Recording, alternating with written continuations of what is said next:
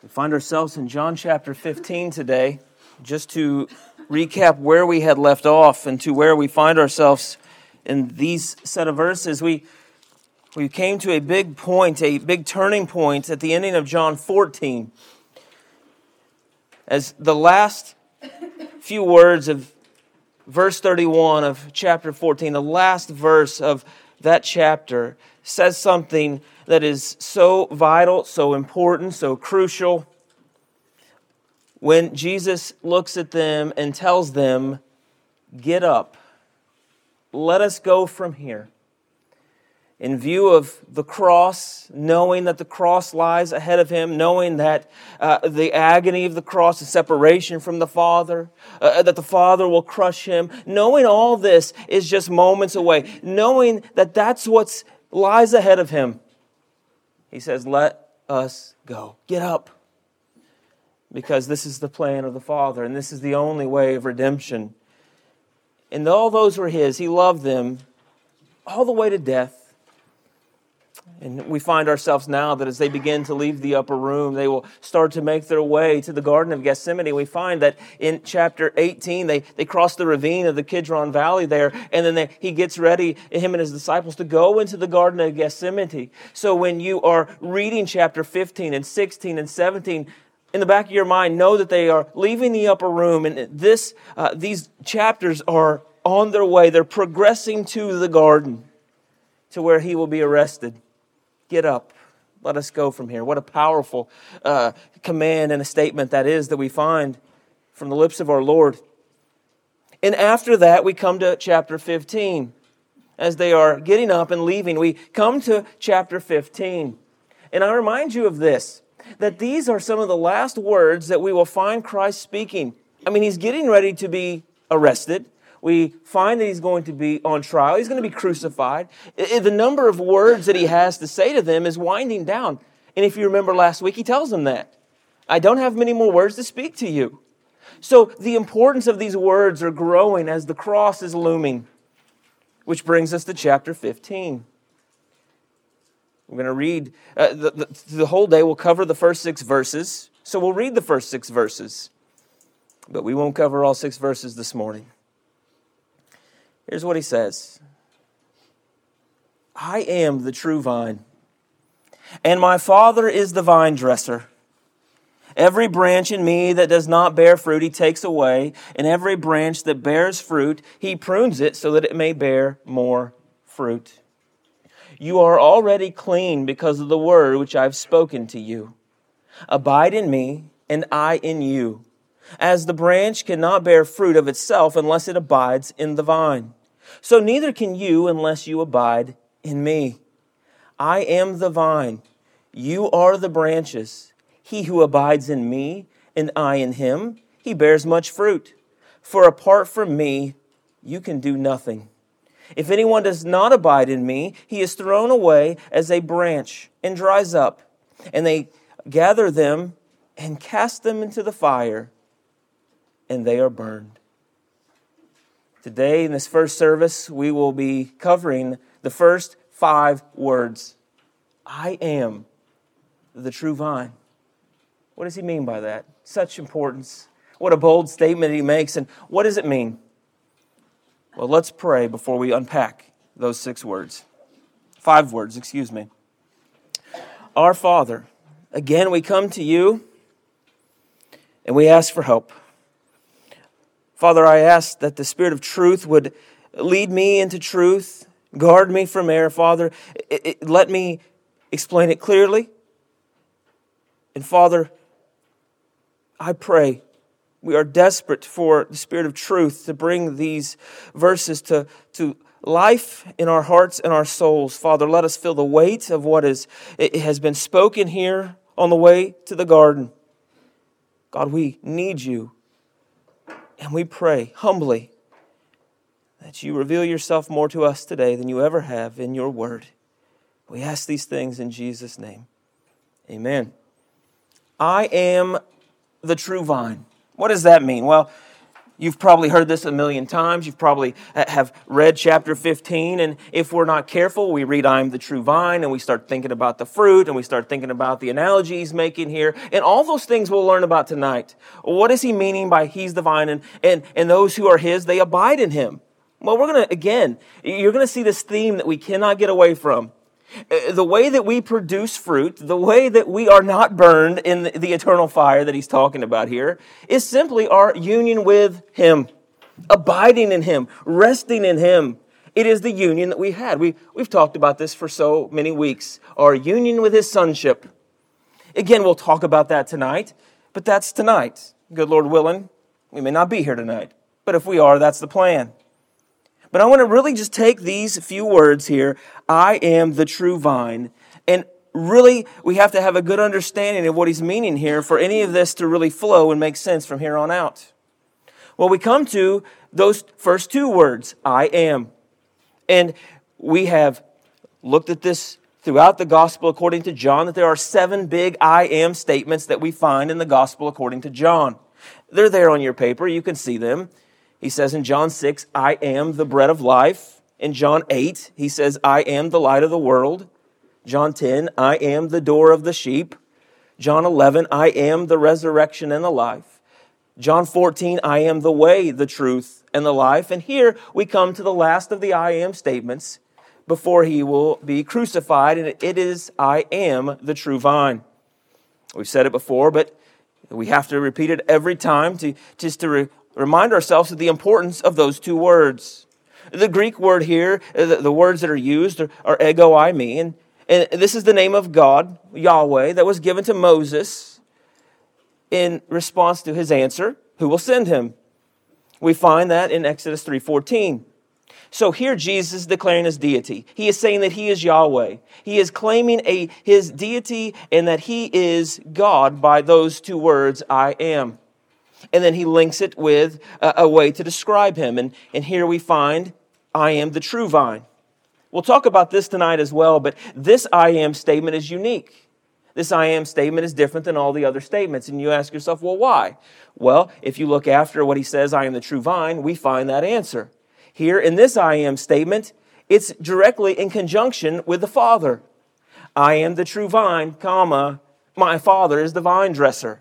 So him being the true vine and his Father being the vine dresser, they're connected into this statement that he makes. This is unique as the cross is looming. So what is he saying here? Well, we have to go back to the Old Testament. Can you believe that? Surely not. We wouldn't look back to the Old Testament to find that it is pointing to Christ. And here in this statement is no different. And here's what we need to know, that in the Old Testament, the nation of Israel was referred to as the vine or the vineyard. And you've got a lot of verses we got a lot of verses to read. But you know what I think can explain things better than any preacher? Just reading the Word. It says it so much more beautifully and deeply than any of us could ever do.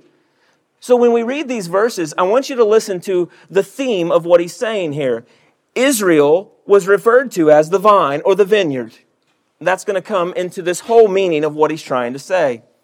We find this first set of verses in Isaiah chapter 3, verses 13 to 15.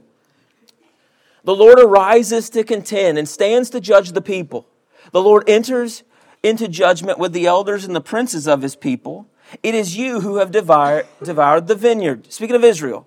The plunder of the poor is in your houses. What do you mean by crushing my people and grinding the faces of the poor, declares the Lord God of hosts. He's speaking of the judgment and the false leaders here that were bringing about this act of horrific nature against the people of Israel. Again, we find that he's talking about the vineyard. Speaking of Israel. In Isaiah chapter 5, verses 1 through 7, it says this, let me sing now for my beloved a song of my beloved concerning his vineyard. My well-beloved had a vineyard on a fertile hill. He dug it all around, removed its stones, and planted it with the choicest vine.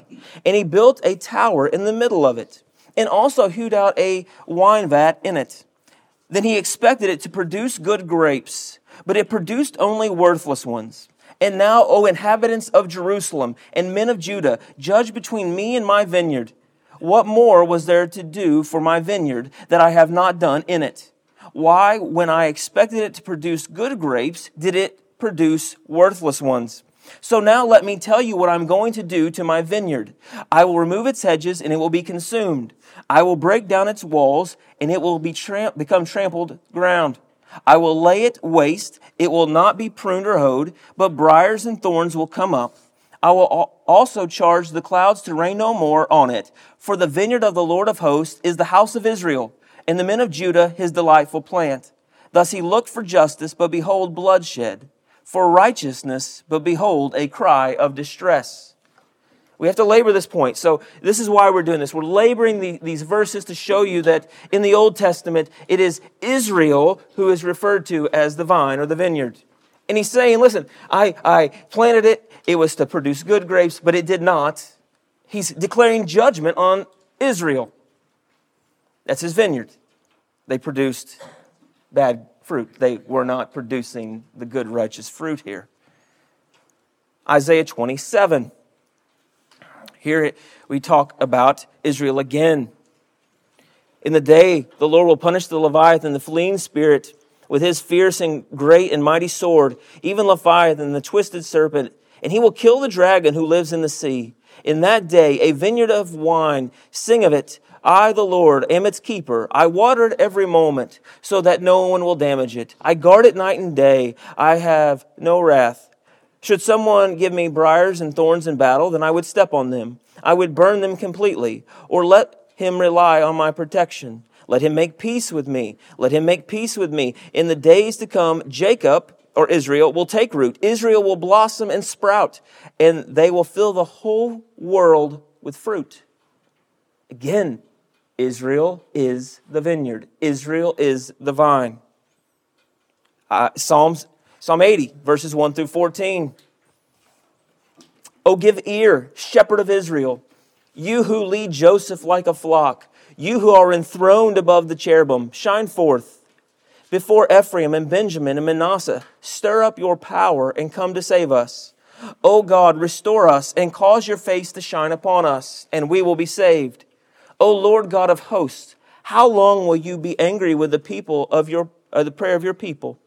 You have fed them with the bread of tears, and you have made them to drink tears in large measure. You make us an object of contention to our neighbor, and our enemies laugh among themselves. O God of hosts, restore us and cause your face to shine upon us, and we will be saved. You removed a vine from Egypt. Who did he remove out of Egypt? It would have been the nation of Israel. You drove out the nations and planted it. You cleared the ground before it, and it took deep root and filled the land. The mountains were covered with its shadow, and the cedars of God with its boughs. It was sending out its branches to the sea, and its shoots to the river. Why have you broken down its hedges so that all who pass that way pick up its fruit? A boar from the forest eats it away, and whatever moves in the field feeds on it. O God of hosts, turn again now, we beseech you. Look down from heaven and see, and take care of this vine. So here we have, it's the vine who's been brought out of Egypt. That would have been the nation of Israel. Laying the foundation. Israel referred to as the vine or the vineyard. Jeremiah chapter 2, verse 21. Yet I planted you a choice vine, a completely faithful seed. How then have you turned yourself before me into the degenerate shoots of a foreign vine? And then we can look into the New Testament and we look at this parable that Jesus teaches, and it talks about a vineyard and a vine, and it's talking about Israel and its leaders in it. Listen to this. Listen to another parable. There was a landowner who planted a vineyard and put a wall around it and dug a winepress in it and built a tower and rented it out to vine growers and went on a journey. When the time of the harvest approached, he sent slaves to the vine growers to receive his produce. The vine growers took his slaves and beat one and killed another and stoned a third. So these ones that are in charge of the vineyard, these are the false teachers. These are the religious leaders, if you will, of Israel. Again, he sent another group of slaves larger than the first, and they did the same thing to them. But afterward he sent his son to them, saying, They will respect my son. But when the vinegrowers saw the son, they said among themselves, This is the heir. Come, let us kill him and seize his inheritance. Speaking of Christ. They took him and threw him out of the vineyard and killed him. Therefore, when the owner of the vineyard comes, we're going to find out tonight that's the vine dresser, what will he do to those vine growers? They said to him, He will bring those wretches to a wretched end and will rent out the vineyard to other vine growers who will pay him the proceeds at their proper seasons. Jesus said to them, Did you never read in the Scriptures, the stone which the builders rejected? This became the chief cornerstone. This came about from the Lord, and it is marvelous in their eyes. Therefore I say to you, the kingdom of God will be taken away from you and given to a people producing the fruit of it. He's saying, talking to the nation of Israel, the leaders there, and he's saying this land is going to be taken away. This vineyard is going to be taken away, and it's going to be given to those who produce the fruit. Speaking of the church, the Jew and the Gentile, it's going to be the nations and the Gentiles mixed with the Jewish elect that will make the church. This is what he's saying. And he who falls on this stone will be broken to pieces, but on whomever it falls, it will scatter him like dust. When the chief priests and the Pharisees heard the parable, they understood that he was speaking about them. They had brought this, they were the leaders of the nation of Israel. They were the religious leaders, and they were producing forth the bad fruit. It would be the bad fruit that they would be producing that would bring judgment upon the nation of Israel. We find even in the Old Testament and the destruction of the temple, and we find it in the destruction of the temple in 70 AD. It is the vineyard and the vine that we find here as represented as Israel. I think we've made that point quite clear. Do we have more verses? Yes. But for time's sake, let us know that when he's talking about the vine and the vineyard, he's talking about Israel in the Old Testament. And here's something that we take it a little step farther. That Israel in the Old Testament is referred to as a son. Listen to these verses. Exodus chapter 4, verses 21 through 22. The Lord said to Moses, When you go back to Egypt, see that you before Pharaoh all the wonders which I have put in your power, but I will harden his heart so that he will not let the people go. Then you shall say to Pharaoh, Thus says the Lord, Israel is my son, my firstborn. So not only do we have Israel represented as the vine in the vineyard, we have Israel represented as the son, the firstborn.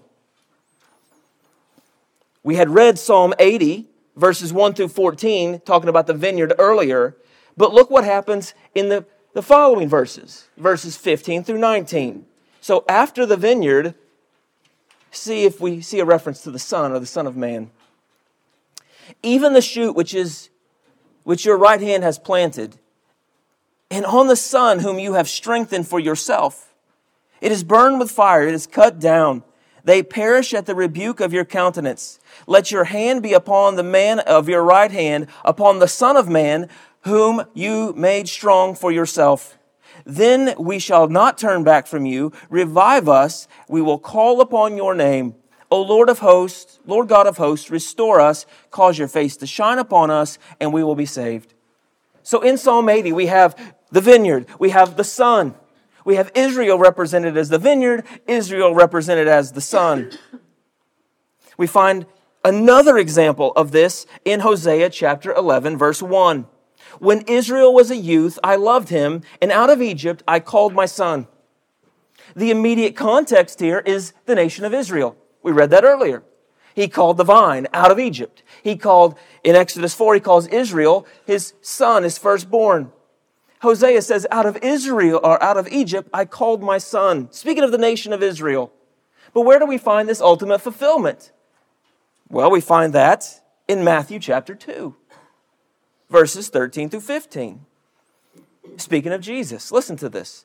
Now when they had gone, behold, an angel of the Lord appeared to Joseph in a dream and said, Get up, take the child and his mother and flee to Egypt. Do you think that's a coincidence? Just questioning that just for a second. Of all the places they could have fled, why did they flee to Egypt? Well, because in the Old Testament, the vine is representative of Israel, and the son is representative of Israel, and the nation of Israel came out of Egypt. And here we have the Son, the vine, coming out of Egypt. Listen, take the child and his mother and flee to Egypt and remain there until I tell you, for Herod is going to search the child to destroy him.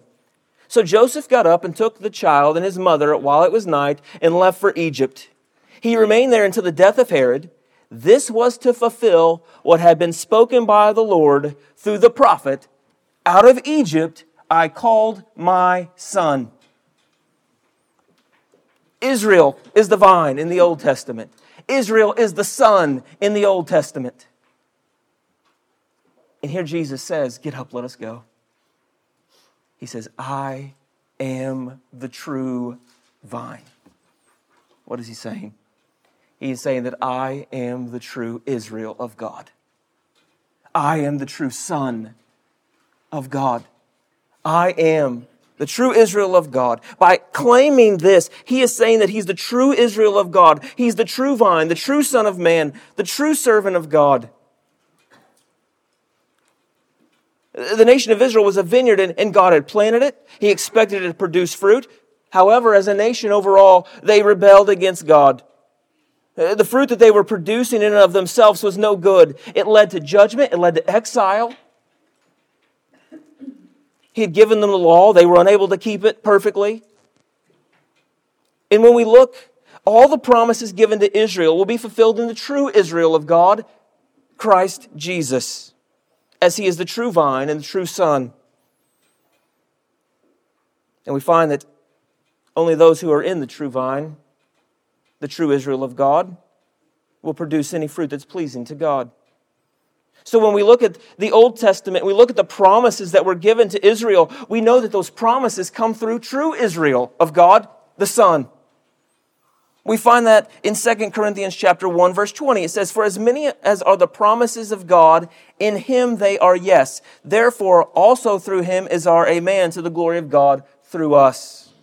All the promises are coming through Christ. All the promises of Israel coming through the true Israel of God, Jesus. That's what he means here. As he is walking to the Garden of Gethsemane, he says, I am the true vine. I am the true Israel of God. Where the nation of Israel has failed as being the servant of God and fulfilling the law perfectly, which they were given. All those things they failed in, I do not. I am the true servant of God. I am the true Son. I am the true Israel of God. And we look how the New Testament begins. In Matthew chapter 1, verse 1, it says, the record of the genealogy of Jesus, the Messiah, the son of David, the son of Abraham. That's interesting. The son of David, all the promises, all the Davidic covenant, that there would be a one who would rule and reign on the throne of David forever. Where did that promise that was given to Israel come into fulfillment at? It came through in Christ, the true Israel. The true son of David, the one who would reign forever. But we find that he says he's the son of Abraham. That's weird, isn't it? Why would he be the son of Abraham? Well, Abraham's considered the father of Israel. And we know that Abraham was given a promise, wasn't he? About a son. And it would be through that son that this promise would be ultimately fulfilled. In the Old Testament, Israel was referred to as the son out of Egypt. We find that that is fulfilled in Christ, who came out of Egypt, the true Son of God. And we go back to the type and shadow we talked about on Wednesday. Who is the son of Abraham in actual reality in his lineage? It was Isaac. And we look at that whole type and shadow, that it was Isaac who carried the wood up to the place to where he would be crucified. He would willingly lay down his life in the same area that 2,000 years later, Christ would provide a lamb, a sacrifice there. Abraham is the father of Israel, and it's his son that this promise comes through, and that son is ultimately fulfilled in Christ, who's the seed of Abraham. All these promises are coming through the true Israel, which is Christ. We find that in Galatians chapter 3, verse 16. Now the promises were spoken to Abraham and to his seed. He does not say, and to seeds, as referring to many, but rather to one, and to your seed, that is Christ. It is through Christ, the true Israel, that the promise to Israel comes. He's the one who fulfills all that. Such beauty in the Old Testament. Let us not miss the point that all through Old Testament, Israel's the vine. Israel's called the son out of Egypt. And here we find that fulfilled in Christ. The promise given to Abraham fulfilled in Christ. It says here he's the father or the son of Abraham. So what's the point of that? What's the significance of this? What does it mean that he's the true Israel of God? Well, it means that he is the true vine, the true Israel of God. All who believe in him are in union with him. And they are grafted into spiritual Israel through belief in Christ, as he's the seed of Abraham. There's the nation of Israel, there's the ethnic people of Israel, and then there's spiritual Israel. Spiritual Israel is all those who believe by faith in the Son that was promised, Christ Jesus. All who believe in him by faith are accredited righteousness, have righteousness as Abraham did in Genesis chapter 15. See, Christ is the true Israel of God. So we become the spiritual Israel because our union with the true Israel of God. That's how we become spiritual Israel. We find that again. We've read this several times the last few weeks, but listen to it in Romans chapter 9, verse 6 through 9. But it is not as though the word of God has failed. For they are not all Israel who are descended from Israel, nor are they all children because they are Abraham's descendants. But through Isaac, there's the son, Isaac's foreshadowing of Christ, the true seed, your descendants will be named. That is, it is not the children of the flesh who are the children of God, but the children of the promise are regarded as descendants. For this is the word of promise. At this time I will come, and Sarah shall have a son. So we are in spiritual Israel, not by ethnicity or by the culture or the heritage of being a Jew. But spiritual Israel is of those who believe in the seed, the promise, the son that was given to Abraham and fulfilled in the true Israel, which is Christ. And then we find in Galatians chapter 6, verse 16, and those who walk by this rule, peace and mercy upon them and upon the Israel of God. That's the believer. We're the Israel of God because we're in union. We're going to find that we're abiding in the true vine, the true Israel of God. If you want to know how you and I can be spiritual Israel and to be in union with that, it's by faith in the promise of the seed, the Son of God. The true Israel, the true vine, the true Son. And when we come and we are in union with him, we are abiding in the true Israel of God, we are now spiritual Israel, sons of God. This is what he's meaning here. All the Old Testament promises, all the Old Testament things that were spoken about Israel, coming forth and being fulfilled into the true Israel of God, Christ Jesus himself. When we begin to look at the nation of Israel, we begin to look at how it mirrors Christ, where they failed and he succeeded. We begin to look at this. We said that Israel was called the firstborn son, and out of Egypt they came.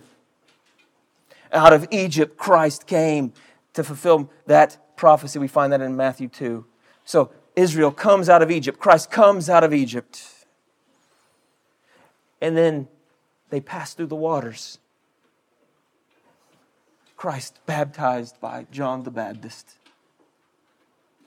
And then after going through the water, the nation of Israel goes into the wilderness to be tempted. What does Christ do after he's tempted, or after he's baptized? He goes into the wilderness and he's tempted by Satan for 40 days and 40 nights. Israel, the nation of Israel, failed. But the true Israel of God did not. He was perfect and without sin. And he's even quoting Scripture to Satan there in that tempting in the wilderness that the people of Israel had gotten in their wilderness journey. Both out of Egypt, both through the water, both through the wilderness. One is failing, one is succeeding. And then they come into the wilderness and they're given the law of God. The nation of Israel is given the law of God and told that if you want to have righteousness by this, you better keep it perfectly. But you know the nation of Israel did not keep it perfectly. They were given the law of God and failed miserably. It brought judgment, it brought exile upon them. But the true Israel of God kept it perfectly. the true Israel of God, kept every point of the law perfectly.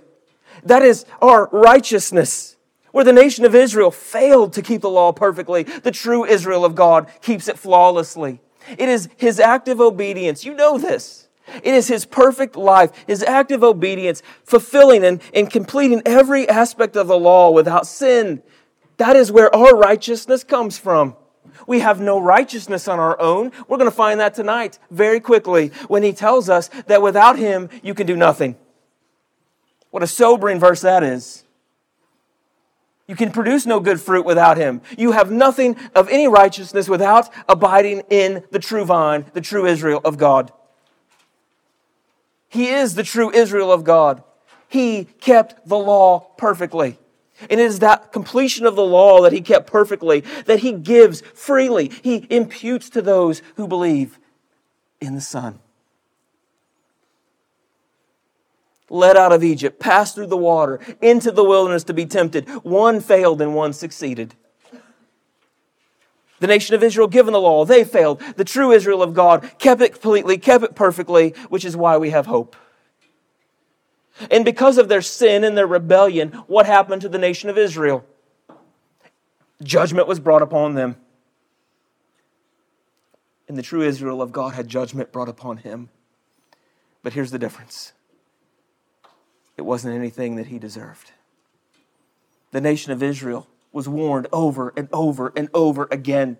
Repent, believe, repent, believe, repent, repent, repent. The prophets came and they refused it. It was their sin that judgment came. The temple destroyed, them led into exile. All that is because of their sin. Judgment came upon the nation of Israel because of sin. But the true Israel of God had judgment brought on him, but it wasn't his sin that this judgment came. It was the sin of all those who would be abiding in him. It would be all those who would be spiritual Israel. He took the judgment for all those who are his.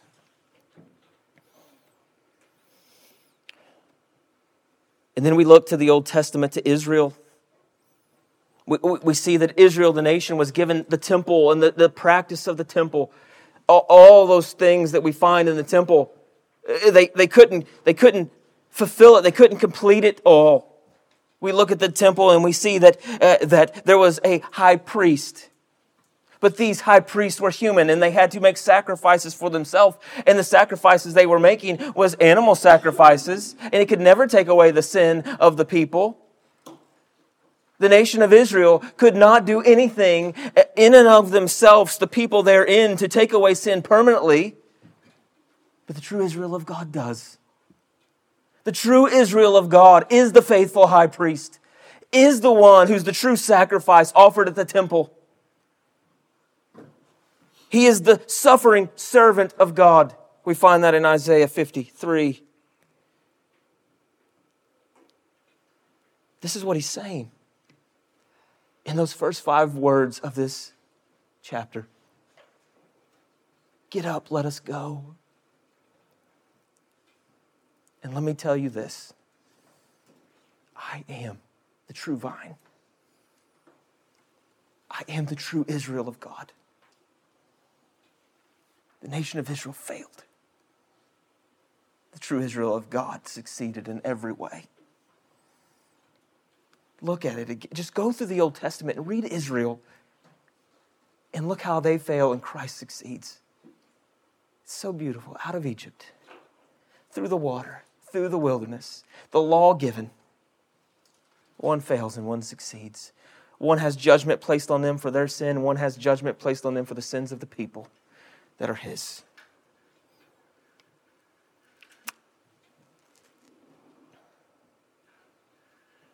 So important to know that he's the true vine. All those promises come through the true Israel of God. And that's why it's important to us. Because spiritual Israel are all the elect. They're all those who believe. From the Jew and the Gentile, all those brought together, all those who believe, that is spiritual Israel. And the only way that we can have the promises given to Israel in spiritual Israel is that we are in union with the true Israel of God. That's the hope that we have. All those promises come through our union with the true Israel of God. It's quite remarkable.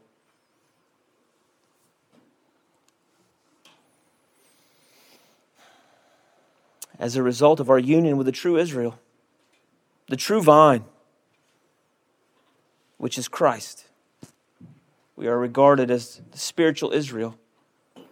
And you remember what Israel was promised? In the Bible, we know that they were promised a promised land. They were promised to come back to this promised land, to inherit this earth. You remember that promise given to them? Well, we as Christians, we will inherit the promised land one day, just as it was promised to Israel. Why? Because we as spiritual Israel are in union with the Israel of God. And just as the Israelites made it to the promised land, that's a shadow. That's a shadow of all spiritual Israel finding home one day in the true promised land of God, our eternal home. All the exiles wandering will come back to our eternal home. How is this all possible? How were the promises given? They were fulfilled in Christ. And our union with Him allows us to be partakers of these things. This is so much more than what we've read it to be. He's saying He's the true Israel of God. And if you're not in union with the true Israel of God, you are not spiritual Israel. And if you're not spiritual Israel, we will find out what happens tonight. You will be gathered up. The vine dresser, the Father, will come and gather up all those who are not true Israel. He will gather the branches that are barren and have no fruit, and He will cast them into the lake of fire forever.